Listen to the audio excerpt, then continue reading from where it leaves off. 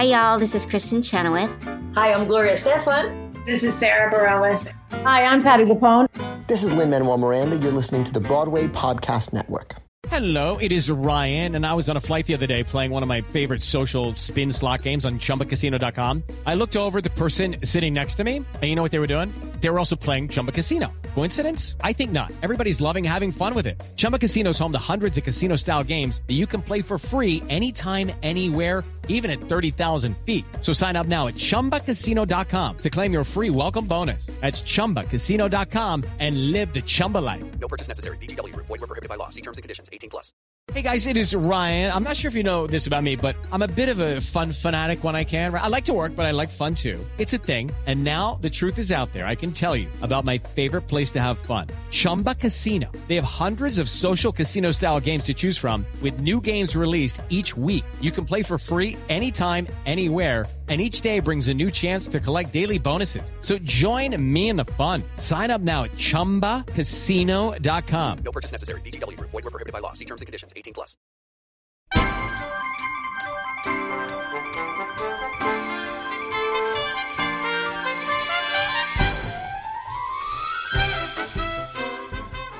Hi everybody, welcome to another episode of Broadway Breakdown. I am one of your co-hosts, Matt Koplik.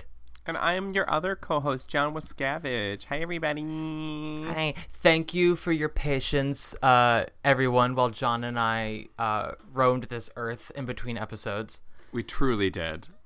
Middle Earth even. Like, we were everywhere. Middle Earth realness hunty. Yeah. I will just take a minute to say that we had actually just recorded just some of the most, I would say maybe some of our most hysterical material ever. Like truly, just like laugh a minute, laugh riot. Can you get an Emmy for a podcast? I hope we can.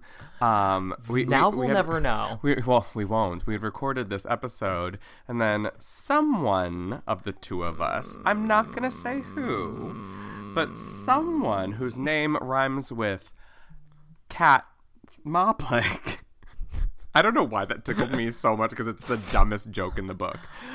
Sure. Someone whose name rhymes with Cat Moplik kind of had a little crash in his computer because of all of let's just say, choices he has made on his computer. Yeah. No, I'm just kidding. I have nothing to Yeah, it's very true, guys. I borrowed my friend Fat Ploplik's computer, and he has all this porn on it, and it crashed, and truly here we are. Yeah, and we lost everything. I want to thank everything. I want to thank John for that, because even though I tried really hard just now to like start the episode again with all this energy and optimism, I could just tell that it was ringing as fake, and John just came in to be like, just so you know, this is why Matt is coming across as super fake today. No, you weren't coming across as fake. I just thought they should know. I thought so. Like we shouldn't let the moment die. Like I know that sounds like a Kelly Clarkson song, but it's gonna be a hit. Is it a Kelly Clarkson song? No, but it legitimately sounds like it should be. Like as soon as I said it, I was like, man, she would have won 2 times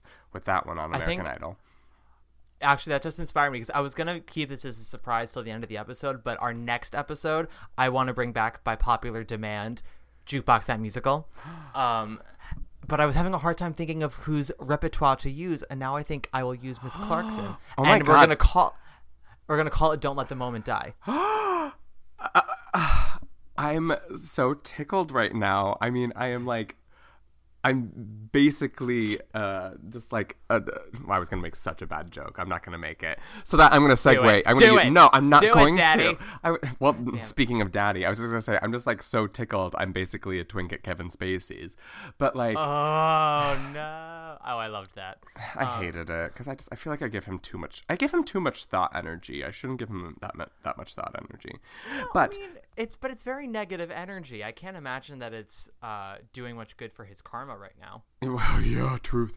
But what I wanted to segue that with that awful dumb joke. Oh my God, I'm trash. I just burped on my podcast. Our podcast a couple of times on this podcast. I know, but like in the mindset that I'm in, I'm just like I'm in a weird like self-aware but not aware state. Why is that, John? Natural segue. Because I'm on pain meds, kids. Yeah, so to make a very long story short, P.S. I will also say that I love when Matt said that he lost everything that we had to re-record. He was like, because I had already told this story, he was like, yeah, so we'll be fine. We'll just do the same thing what we've already done, but just maybe like take half the time. And I was like, oh, that was such a read.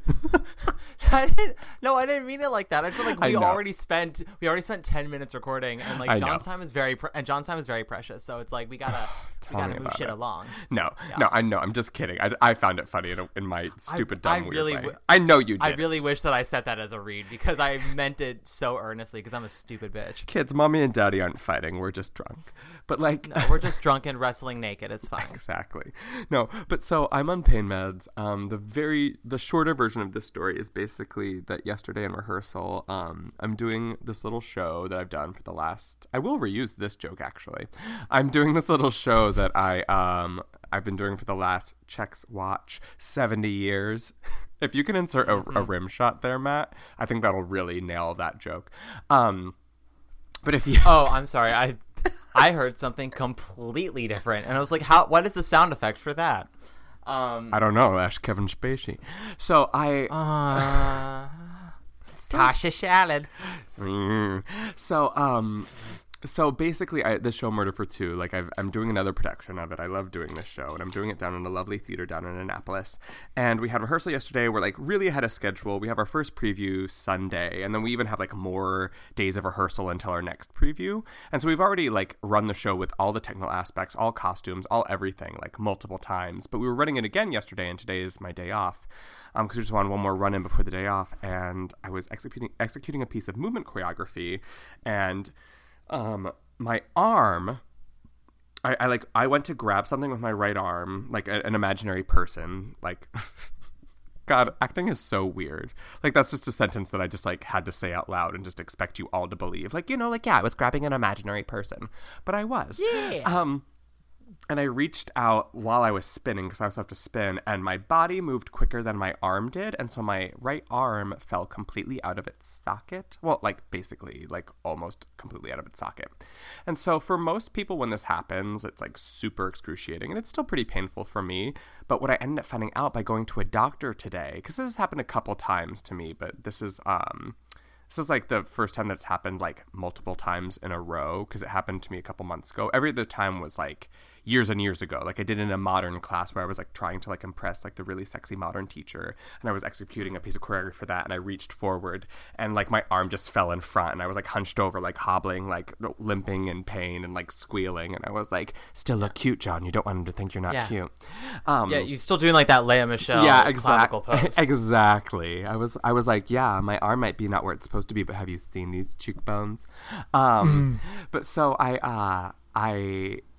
I found out today that like the reason why it's happening now more frequently is because I have what's in layman's term, there's a technical term for it, but I have what's called loose joints or loose bones, which totally like should be like my do kids have live journals anymore? I don't know what a kid Tumblr. My Tumblr name is like. Are you asking me what bones. the kids are doing these days? Yeah, I know. But I don't know. Oh god, no! Don't ask me. I was gonna say it's like your Grindr profile. Oh, loose sure. Joint, loose bones.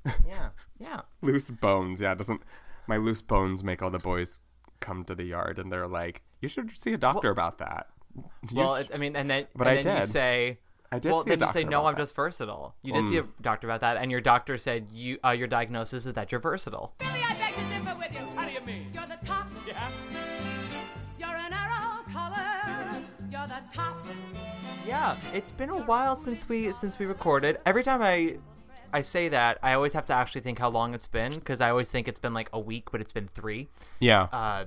Just like time moves so quickly sometimes, you know? It truly does. I don't understand it anymore. I mean, I never understood it. Like, No, I never. There's the actual, to quote a play I saw 2 weeks ago. I don't understand any of it. I never did. That play, ladies and gentlemen, was Escape to Margaritaville. No, it's R.I.P. girl. oh yeah, it closed officially. Yeah, rest in peace. It's yet officially, and hopefully now Paul Alexander Nolan can do something real that will garner him a much-deserved Tony nomination. Wait, is that who was in it? I didn't even know that. There were a couple of like people who were. Lisa Howard was in it. No. Yeah. That squirrel. We need to get her a good show that can run a while so the world can see her. I feel like the marketing for that show just like didn't even try, or like at least the actors were just like, you don't need to use my name when the cast announcement. Like I feel like no one, like, you know what I mean? Like I find it weird that like not many people know who was in it. Like I literally had no clue of that. Well, I mean, I'm alone. I don't think I'm projecting when I say the Broadway community overall was not very receptive to that show. Yeah. Even like we are no strangers to jukebox musicals, and we can no longer claim that we're above it when we had Mamma Mia run for 15 years and Jersey Boys win Best Musical. Like, we can acknowledge when it's done well. Right. We can. I think, there was something about this property. I didn't see it, so I can't comment on the actual quality, but there's something about this property that I think the Broadway community was very against. And then not only that, the producers, I think, were very... I think they overestimated the name recognition of Jimmy Buffett on Broadway and thought that just like by saying the Jimmy Buffett musical, everyone would flock to it, or all of his fans would flock to it. But like Broadway's expensive, and I don't think his fans want to pay that much money to see a musical that he's not even in. Yeah. So, I mean, I didn't plan to see it. I want to be supportive of the Broadway community, but it was a big question mark. I think that's just how even how tourists felt. The tourists that they thought that were going to really latch onto it. Like, I think it was just a big question mark. I think that's true for everybody. And I think if you are doing a show that is meant specifically for like tourist season is not truly year round. Like tourists come all throughout the year, but there are big pockets of time where tourists really come to New York. And I think when they're going to see a Broadway show, they want to see a Broadway show. So when we think of what like a tourist trap is for a Broadway show, it sounds cliche, but we say Phantom because when tourists come to New York, they want to see something that they know is like definitive Broadway. Right. They're not going to like rush out to see like Ivo Van Hove's, like all Wookiee version of The Play That Goes Wrong. I literally was just trying to pick any word possible to make it sound bizarre, and I'm pretty sure that's how he does his projects too. So we're good to go. Yeah, you're right. Yeah, we're see Sam Gold's all child production of Glengarry Glen Ross. Oh, I would see that. I would see the shit out of that. You Deaf Westwood? Oh, yeah. There we go. Yeah. Wait, you know what? It's really crazy. This is how my brain works, everybody. I said Deaf Westwood, like the three different words, but then I thought Westwood, then I thought Vivian Westwood, and then I thought Devil Wears Prada, and then I thought the Devil Wears Prada musical.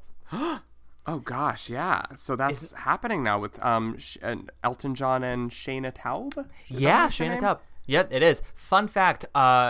I went to summer camp with Shayna Taub. I was gonna say, did she? Because I know she went to the same summer camp that you and Natalie went to. Yes. Yeah. So yeah, Natalie and I both have Shayna Taub like stage door experiences because Natalie's first show was Jekyll and Hyde, where she played a prostitute, and Shayna was Lucy. It was like Shayna's last show there because Shayna obviously was a like stage door celeb. I can only imagine. I mean, the talent. She's so incredibly talented. Like I never knew what an amazing songwriter she was until I saw Old Hats with Bill Irwin and David Shire, and she was there. I missed it, but I heard that it was amazing. It was wonderful. And I get the first time they did it, Nellie McKay was their music person, and then Shayna did it. And actually, Nellie McKay went to this, or Ellie McKay. Nellie McKay. Nellie. Yeah. Nellie McKay went to the same theater camp that I went to. She was older than me, but that's weird. Girl, it is a small ass motherfucking world. Shayna. That was my first experience seeing Shayna's writing abilities, and I was blown away. I've always known that she was an incredible performer. I saw her actually as Princess Mary in Great Comet back when it was in the tent. I didn't realize she played that role. She wasn't the original. The girl who originated the role ended up getting to do it on Broadway, but Shayna replaced the original girl in the tent in the Meatpacking District, and then when they moved to Midtown, she continued with the show. And I saw her all three times, and she was so good, so funny, voice for the gods. I got to do West Side Story with Shayna Taub. Neither one of us are Latina or Latino. We're both Jewish kids, but she was Anita and I was a shark. She was a great Anita. Oh, I believe it. Yeah, she's like the nicest person in the world. I hadn't seen her for 6 years when I saw Old Hats, and I was never like one in her close group of friends, but when she saw me in the audience, she like totally waved and made a face. I was like, oh my god, that is she's a legitimate beautiful person and so smart and so talented, and so I'm so thrilled that she's doing this, and I'm thrilled that there's a female voice on this creative team finally for what is a very female property. Yeah, I agree with that 100%. And I actually hadn't listened to a lot of her songs up until about 2 years ago. A director of mine is, I believe she's friends with her, but she's nonetheless also a big fan of hers. And so she played me a couple. She like literally, when she found out that I had never heard any of her songs, she just said, "John, you of all people would just love her." And I was, people sometimes say that to me just because I'm eccentric and I seem to get excited about a lot of things, because I do get excited about a lot of things. But for me to truly love something, I do actually believe, contrary to popular belief, I do have my own specific tastes and whatnot. Mm-hmm. But she played me some of her songs, and I just said, "You are completely correct. I love everything about her." And then she released a song a couple months ago. I think it's called like "If I Die Before You" or something like that. I don't know if you've heard it, but it has been my song of the last 3 months. I play it all the time. I love it so much. She's back when they were originally going to do that Funny Girl revival. I was trying to like tell anyone I knew involved in that production team to look at her, because she would have been a phenomenal Fanny. Not only is she actually Jewish, but she's got, at least I think she is. I'm like 95% sure she is. But she's is that the name girl? Yeah, but you never know. You never. Oh my. know. Yeah, sure.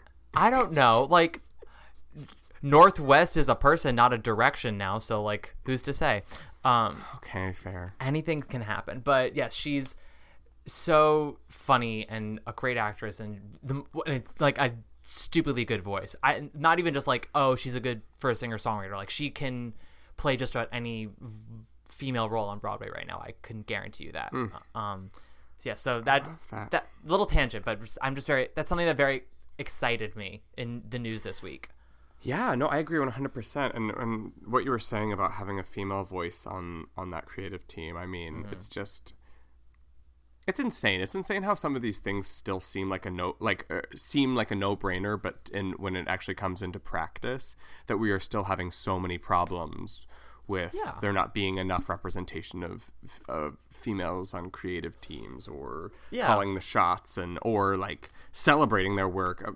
I mean, this is me still being pissed about Comet not winning Tony for Best Direction. Like, I'm still not over that. A lot of us aren't. I'm not one of those people that's like, every creative team has to be every gender, sexuality, like, has to represent every single person in the world. I get that. Yeah, you're trying to get people who have experience and whatnot, but I definitely think something like this property, you can't make it successful and have it be an all-male creative team. You just can't. It's right. You need someone with that experience and with that insight. It's one of the things that I think is troubling the Pretty Woman musical right now, because I haven't seen it, but I have read some reports from Chicago, and it seems that they are kind of sort of at sea with it, and I do think having some women on the team would have helped.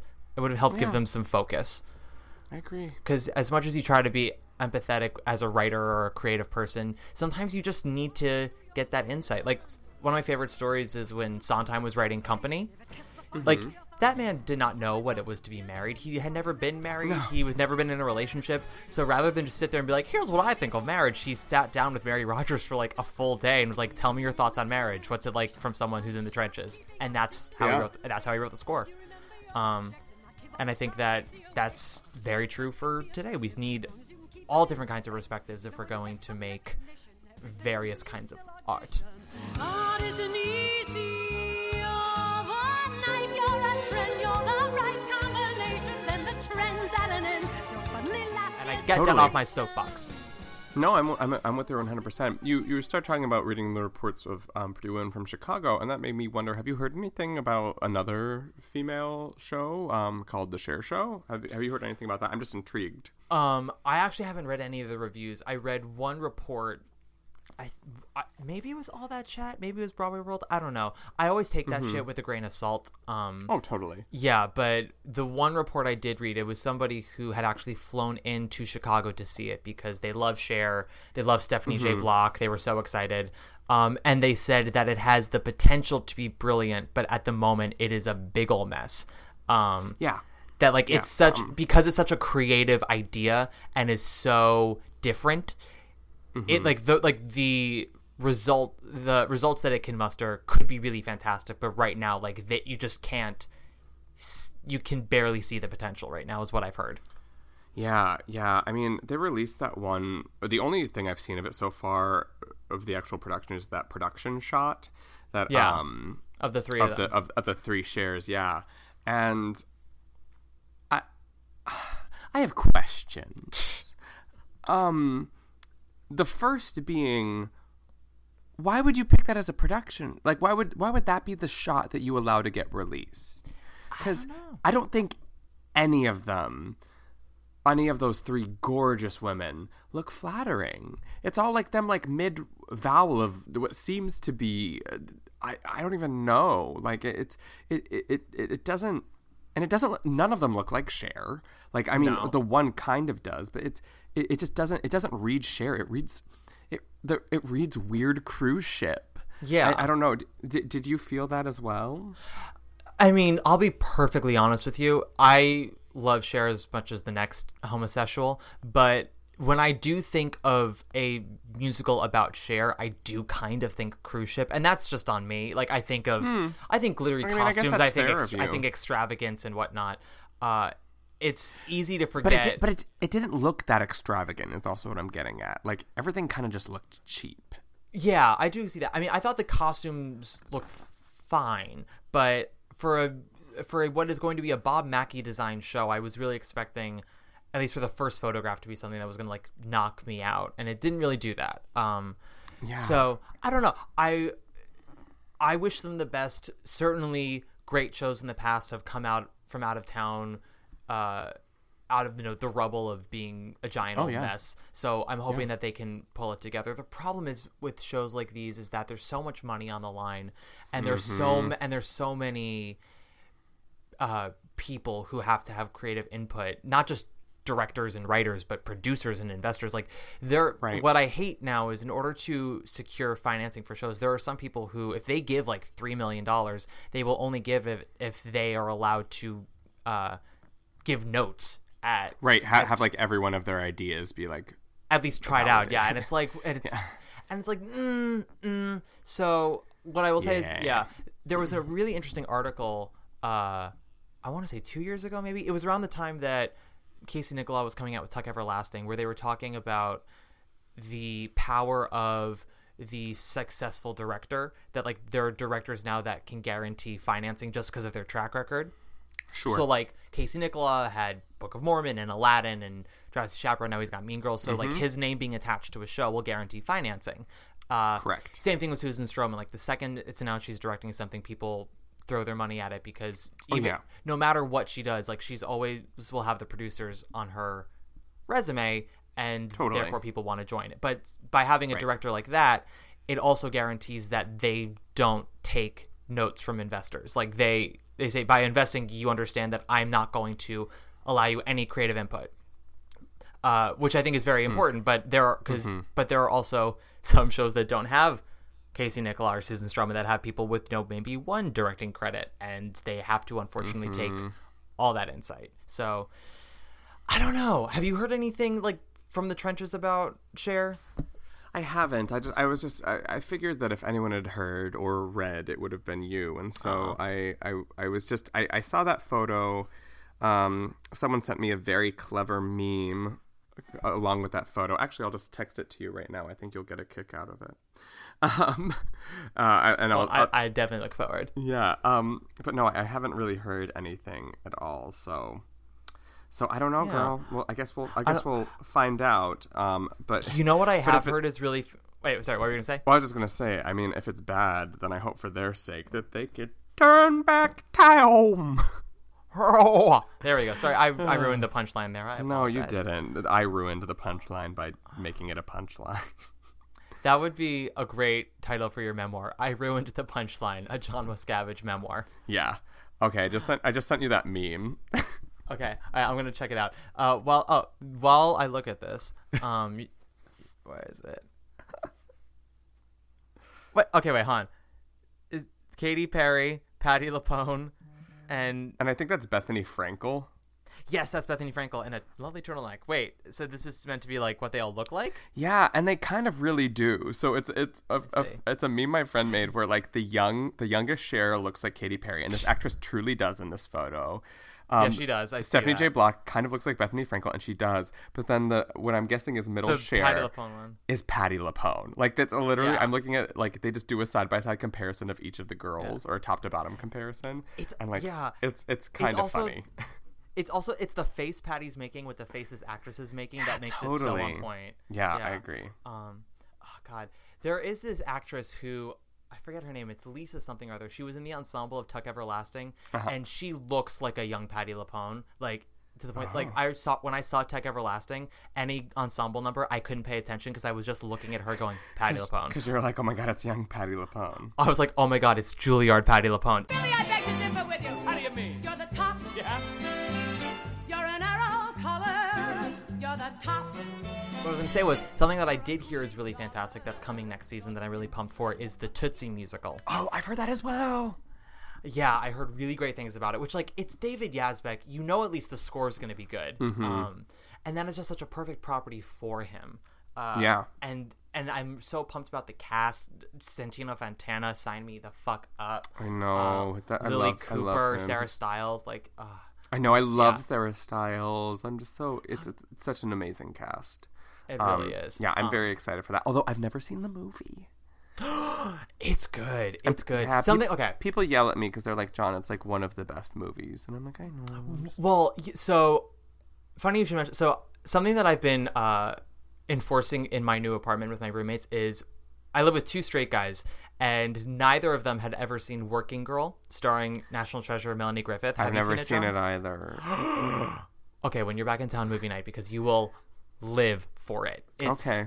I'm into they're it. both 80s movies that take on sexism in a very smart way, and by doing so, they also happen to be like really rock solid, almost perfect screenplays at the same time. But the way that they discuss gender inequality and social hierarchy and the business world, both entertainment and financial, they're really fantastic and really have a lot of meat in there. And so I'm excited to see how they do that with Tootsie, because Tootsie does all that while also being insanely funny. Like there's a moment where, so Dustin Hoffman, obviously, like, the gist is that he's a woman, Right. and the running joke is like what an ugly woman he is. But even as a quote unquote unattractive woman, he still gets unwanted advances. And he even says, and I think they even say it in Some Like It Hot, like, I'm not attractive, why is this happening? And they're like, it's the fact that you're a woman, like, it doesn't matter to some men. Right. It's more about the control or the And like domination showing that I want you so I can have you. And he has a co-star on the soap opera that he's working on who's an older gentleman who has, throughout the movie shown advances towards Dustin Hoffman, and it's played off for laughs. And one night he like stalks him at the apartment that he's at, and like they play it up as that he's not a dangerous man because he's like 65 and getting senile, but he tries to seduce Dustin Hoffman and drag it is at Dustin Hoffman's apartment, and it starts getting a little forceful. And luckily Bill Murray, who is Dustin Hoffman's roommate, comes in and catches them, and the guy's like, oh, I didn't realize that you had a gentleman, I shall bid you adieu, and walks away. Bill Murray jokingly says, oh, you little slut, and Dustin Hoffman waves his finger and goes, don't joke about that was serious. And like, this was 1982. Yeah. So yeah, and Love that. that whole movie is just really phenomenal, as is Working Girl. But right now we're talking about Tootsie. I'd highly recommend it. Especially before you see the musical. Yeah, it's just I'm a good gonna. ass movie. Yeah, that's. I feel like I've been on a lot of soapboxes today. See Tootsie, see Working Girl. You're such a what was bossy. the- You're such a bossy bottom today. I'm assuming. I mean, I've only heard and read on bathroom stalls. Yeah. Yeah. First of all, don't ever call me a bottom. I don't like to be typecast as one specific thing. John. Sorry, jeez. She's such a versatile actress. I'm a versatile actress. All right. Well, Speaking- we've yeah. successfully tangented from everything that we've said we were going to talk about, but at least they're theater tangents. So wait, something I did want to bring up though before. I mean, we've been. Yes. I would say actually timing wise, we've been pretty good. We're plowing through today, like power honey. tops. That's why reverse, John. That's why reverse. But we something I did want to bring up that we didn't get to today, because it made the news a couple of days ago and then came back in the news yesterday. Lincoln Center. Yes. Yes, Lincoln Center announced earlier this week, I believe, that Lauren Ambrose was going to start taking Sunday matinees off from My Fair Lady. They did not specify why. They just said, we've decided, and Lauren has decided to do a 7 performance a week, and no one really thought much of it. Eliza Doolittle is a notoriously grueling role. There are many grueling roles in musical theater. Eliza is actually deceptively one of them. If you read Julie Andrews' memoir, she even talks about the vocal troubles she had in the role, and she was 20 at the time. And Lauren Ambrose, God love her, is not 20, and also hasn't been doing musicals regularly in the way that many other actresses have who have played the role. For unspecified reasons, 7 performances a week, people thought nothing of it. And then Michael Riedel came out with an article yesterday in the Post that leaked an email. Diana Rigg, who is international treasure Diana Rigg, Tony-winning, Oscar, Emmy-nominated Dame Diana. She's why we say that those award shows were rigged, because no, that's not why we say it. I did think about that. Anytime she didn't win an award, we'd be like, it's been rigged. It's been rigged. Yeah, she definitely coined that phrase. She apparently sent an email to management at Lincoln Center bemoaning the 7 performances for Lauren, but then also bemoaning the way that it was announced. And then that has sort of launched a whole conversation in the theatrical webosphere about it. The gist of Diana Rigg's email was she was miffed at management because no one actually told the company. Lauren just kind of came in the next day and said, oh yeah, no, I'm going to be doing 7 shows. And then it was announced on Playbill, and she was like, "No one actually informed us." And then she said, and then the other thing she said was, "It's unfortunate for audience members who have tickets for Sunday matinees, thinking they're going to come see Lauren when you just sort of announced very sneakily and all of a sudden that she's now no longer going to do the shows." Right. And her email is actually very classy in certain ways. She praises Lauren Ambrose, says she's giving a wonderful performance. I think the world of her. Says wonderful things about her understudy, who will be doing the role on Sundays, Kirsten Anderson, who, from what I understand, was a very lovely Maria von Trapp on the Sound of Music tour. Yes. Yeah. But it's launched this whole debate about work ethic and not calling out, and the old golden age, old school form of thinking that unless you're on death's door, you don't call out, and how the whole thing of I did 12 shows of Phantom of the Opera with my ankle broken in 3 pieces. That old kind of work ethic thing that we now realize was abuse, but they still think of as hard work. Exactly. The show must go on, that kind of thing. Right. It wasn't a poor work environment. I was just committed. Yeah, it wasn't sexual harassment. He just had feely hands. Feely hands. Yeah, feely hands. That's actually a great book title for a children's book explaining sexual harassment. Feely hands. Just to make kids understand what that is.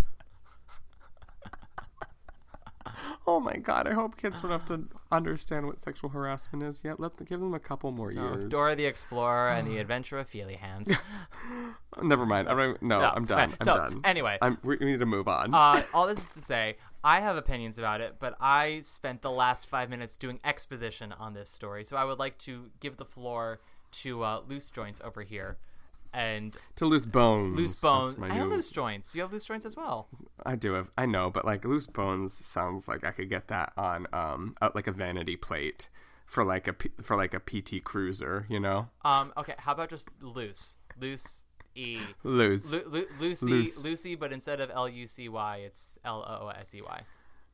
Exactly. Right. So I haven't had a chance to fully read Miss Riggs' response, but I don't know exactly how I feel about this because I am currently like on a like as an actor who's injured, who like yesterday had to make a call where like they even asked me, they were like, we don't have to make this decision now, but they're like, if you would like to, we could cancel the first preview on Sunday.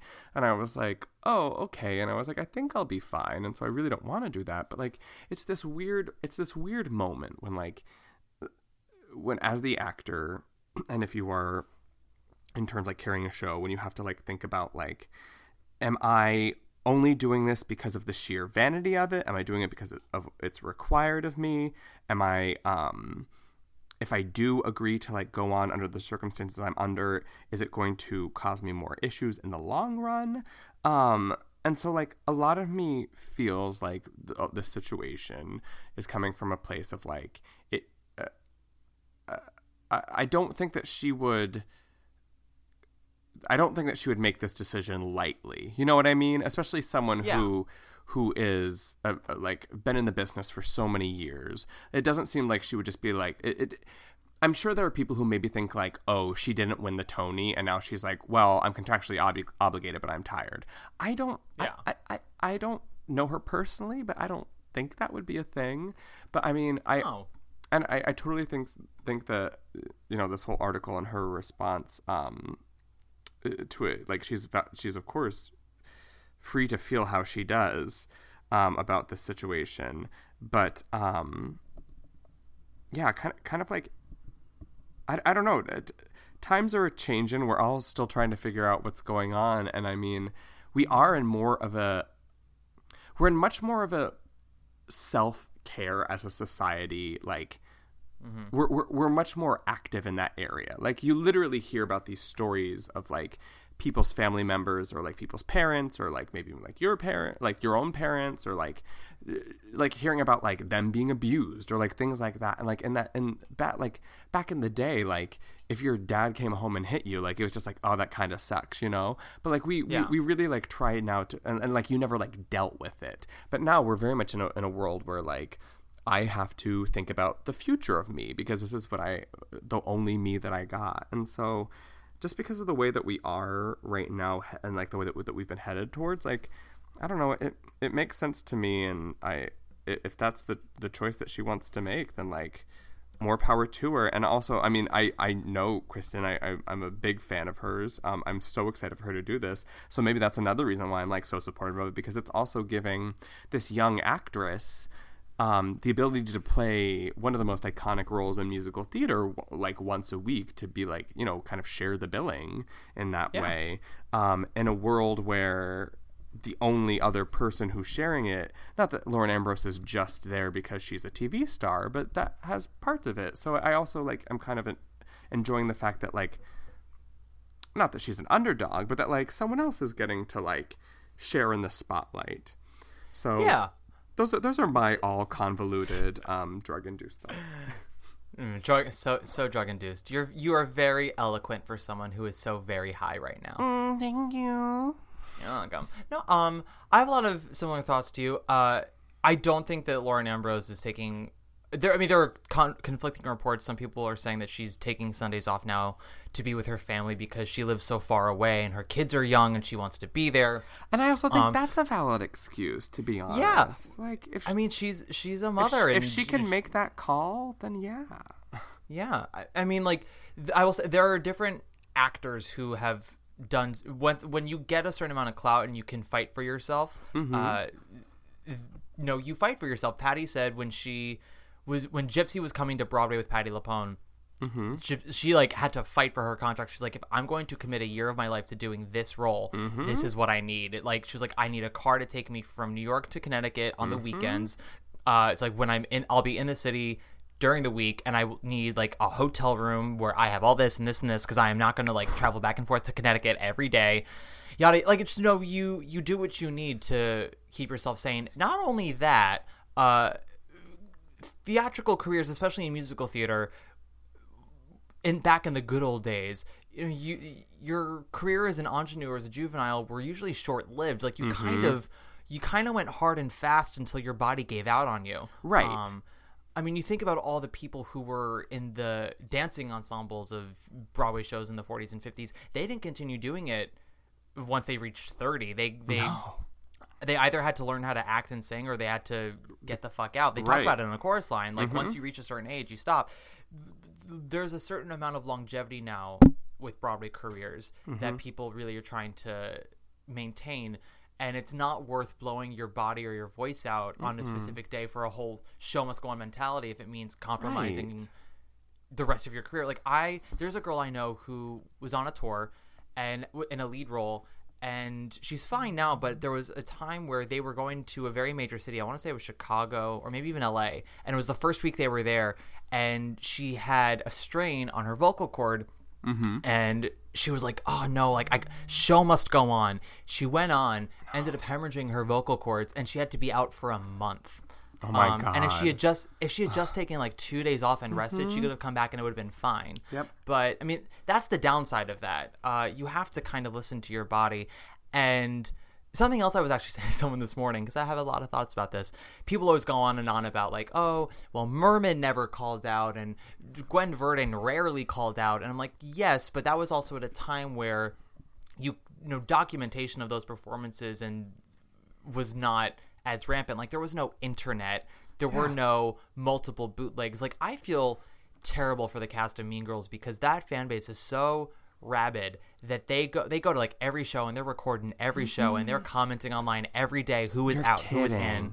Oh yeah, I mean, they do it from a place of love and obsession, but like that, like, if you're Taylor Louderman, you don't have a choice. You cannot option down on World Burn in Act 2 if you're feeling less than, because what if someone's there recording that night and like that's the video that's circulating of you going down the octave that one time. Like, we don't know if Merman ever had nights where she was sick and went on and like altered the keys of all our numbers, or like Gwen Verdon famously would do an abridged version of Sweet Charity on Broadway when she was like feeling a little more on the tired side. So, I mean, like, we glamorize the olden days of when people were sort of do or die, but I'm sure that no one was like consistently churning out cast album ready performances every night. No, I mean, listen to the freaking original cast recording of Pajama Game. That one actor, like the woman who played Babe, could barely croak out the notes for even just a like recording session. It's just, and also just what we require of performers is different now. People weren't having to sing the way they had to do. They didn't have to. And like, we have more amplification, but it's just more, we also now have way more physical demands or all these other things. And so it's all just changed so much. And I mean, I always think about the because I don't like accepting when me as a person, when I have limitations or like when I'm not feeling good, it's very hard for me to like call out. I have started doing a lot more as years go by, because you realize just how, like, I while I was on tour, I couldn't call out because some of the company had gone ahead of time to Denver to get acclimated to the atmosphere, not the atmosphere, the altitude. And because I was understudying at this point, and so I took over the role for a couple weeks, and my final weekend in this one city, I got super sick, but I had to go on, and I was like, I'll be fine, I'm totally fine. And I flew out to Denver after like doing a 5-show weekend on like a sore throat and a cold, and I woke up the next day in Denver, and like it was razors. My vocal folds were razors. I've never been in that much pain with my voice. And I had this moment of like, I've done it. I've successfully ruined my career by singing when I shouldn't have. And like, I always think about Audra McDonald says like, one performance is not worth wasting your whole career away.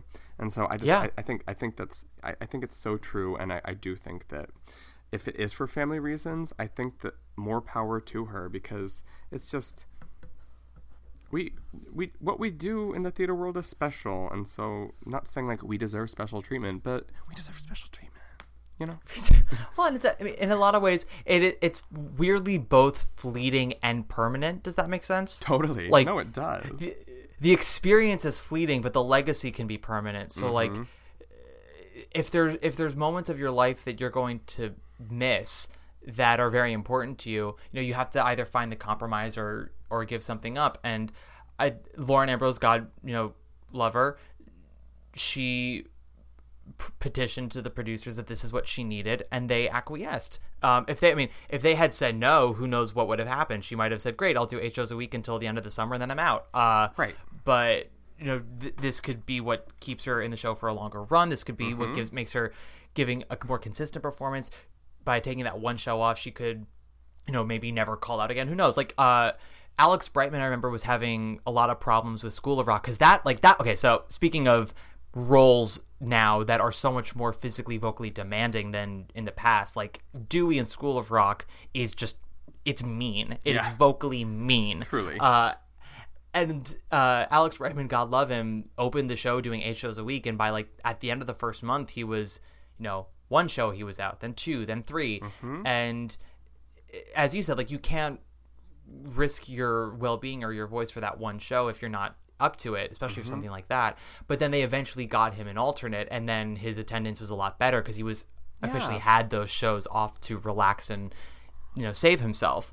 But don't tell me about how somebody didn't call out in 1945 for a year. They did not have to belt C's consistently over a loud electric guitar while flipping backwards into the orchestra pit and then doing spinning plates. That is what we're especially asking of actors these days. Truly. And then the next day they're required to sing on national television for millions of people. It's just different, y'all. It is different. And not everyone is built equally as well. Right. Not everyone can be an Adonis with just the loosest bones like me. Like you. Yeah, but some roles can be easier for other people than they are for someone who's currently performing. For all we know, vocally Eliza could be a breeze for Kirsten, or Kristen or Kirsten. Kristen, I believe. Right? Kristen, yeah, I think so. I don't know. I don't have her name in front of me. No, it's Kristen. It's Kristen. Kristen. Yeah. Yeah, but it could be a vocal breeze for Kristen, where it might be a bit more of a struggle for Lauren, and that doesn't make one better than the other. That's just how their voices are built. Lauren's the one who got the role, though, and she doesn't have to apologize for getting cast. She just has to make sure that she can give the performance. Wait, oh my God, I was totally wrong. It's Kirsten. I'm a bad friend. I'm a bad friend. So you know her, idiot. Well, Kirsten. Yeah, oh my God, I'm such a bad friend. Can we just go back every time I say Chris? It's not her name. It's the name. I just get confused by those names. Her name is Kirsten. It's okay. Kirsten. So Kirsten, like Dunst. Yeah. Yeah. Kirsten. Is that Kirsten Dunst? Kirsten. I always called her Kirsten. I always called her Kirsten Dunst. So K. K. Yeah. K-A. Oh my gosh, I'm such an idiot. Guys, don't do drugs unless they are completely prescribed by your doctor. Yeah, don't only prescription drugs, everybody. Yeah. The other last reference point I was going to say was Lonnie Ackerman, who I don't know, that name probably isn't familiar to you. No.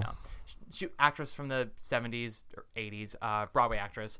She was Evita. She was the first woman to replace. No, she wasn't the first person to replace, but she played Evita for a while around the same time Patty was playing Evita. She did it in LA, and then she came to Broadway to do it. Patty has famously gone on record to say, how rude that role vocally is, and we all know it's true. And Patty still is the tops in that role, but she says there would be days where I wouldn't go on, not because I was physically unwell, but because the voice just wasn't there or wasn't what I needed it to be to do the show. And Lonnie Ackerman has been famous for saying, they're like, well, how is the role for you? She's like, fine. I asked to do 8 shows a week and they wouldn't let me. And it's not because she has better training or she's healthier than Patty, just that it fit her voice better or easier. And like it seems true for everybody. So yeah, self-care first and consistency first. If you have to give up a show every now and then to do that, don't let the trolls bug you. You got my vote, Lauren. Yeah, same. So when you listeners out there, Broadway Breakdown, make your debut in the next revival of My Fair Lady, I almost said Pretty Woman, so that's also letting you know where my brain is. I just can't remember things. I mean, there's a connection there. Kinda, actually, yeah. But when you, I know what I was gonna say. Did you though? When you make your Broadway debut in My Fair Lady, the next revival, don't be afraid to call out a show or to get a matinee, Eliza. Call me out by your name. I just said a matinee, Liza. We might need to shut this down soon. It's getting worse. Yeah, I think we're reaching the end of John's coherence. Yeah. I think that was a nice positive message to end on after all the bitchery and sludgery we've just done. Yeah, the tomfoolery, the bamboozlery, the real shapoopery, all of it. The camaraderie. The circle jerkery. Pardon me. The bukkake. There we go. That's the one. That's the ticket. That's the old pepper. Things are getting too spicy for the pepper. Oh, so this is just going to be really one final thing, because although this is a totally specific Broadway podcast, we have not talked about who won Drag Race this season. So I'm just real quick. Are you happy? I am very happy. I am as well, actually. I think like her, hate her, however you feel about her. Once again, she's just one of those that played the game and she won the game. She did. And I think she is both a great drag queen and a great Drag Race contestant. I think so as well. She's one of the few that I think is both. Same. Yeah. I still don't love that formula for the finale, the lip sync for your legacy formula. Yeah. For your life. I mean, on the bright side, now that like they have all the twists that they can get out of that format, I feel like they're not going to do it next year. Because there's no way that they could top this year of like, oh, now we have 3 finalists. Yeah. Yeah. I also say, someone posted on Facebook a status about the finale. So I put my hands up, they're playing my song, the butterflies. Oh no. Oh God. For those of you who don't watch or know, Drag Race superstar Asia O'Hara was supposed to do a big reveal for her lip sync. She was wearing a big butterfly costume, and she opened up her bracelets and opened up her bra, and butterflies were supposed to fly out. I thought it was glitter at first. Asleep. I thought she was trying to blow glitter. I thought so too, but no. And then I realized that there were butterflies on her costume, so they were supposed to be butterflies. And yeah, and then everyone said they died. They didn't die. They were asleep.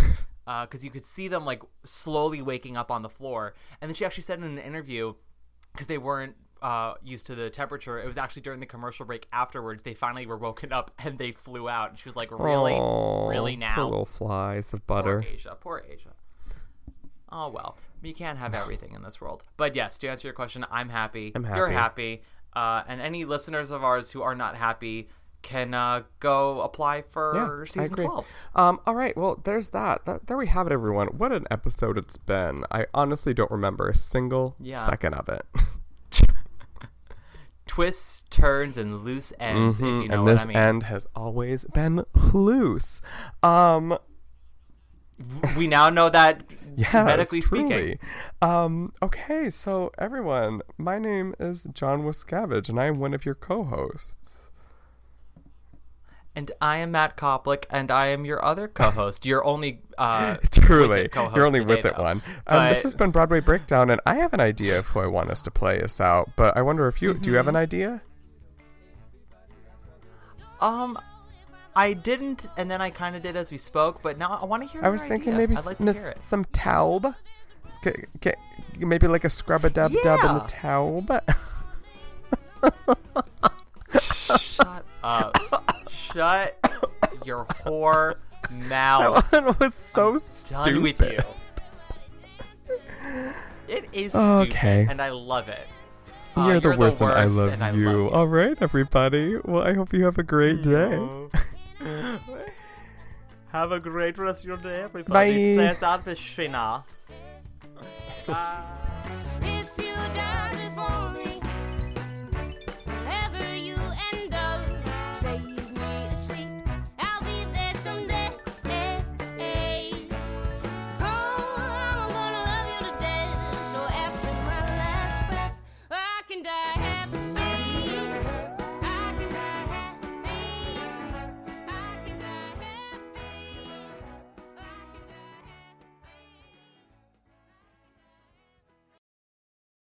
Have you ever wondered how your favorite performer actually feels? Well, here's your chance. Welcome to The Quiet Part Out Loud with me, Bobby Steggert, Broadway actor and now a therapist to a whole host of Broadway creatives. Part interview, part therapy, this is not your typical podcast. We'll go right to the heart of things with some of your favorite artists, what they still struggle with, what lessons they've learned, what they haven't figured out yet. There's enormous power in saying the quiet part out loud. Are you listening? Hey, it's Leslie Odom Jr. here on the Broadway Podcast Network to tell you about the Rise Theater Directory, a program of Maestro Music. Rise is a national online resource designed to connect and empower backstage and administrative and creative theater professionals from underrepresented backgrounds. If you work or aspire to work in the theater community, this can help you find your next project. And if you hire theater professionals, search the Rise Theater Directory to find your next team. Create your profile now and get more information by visiting risetheater.org. That's theater with an RERISETHEATRE.org, because only together we rise.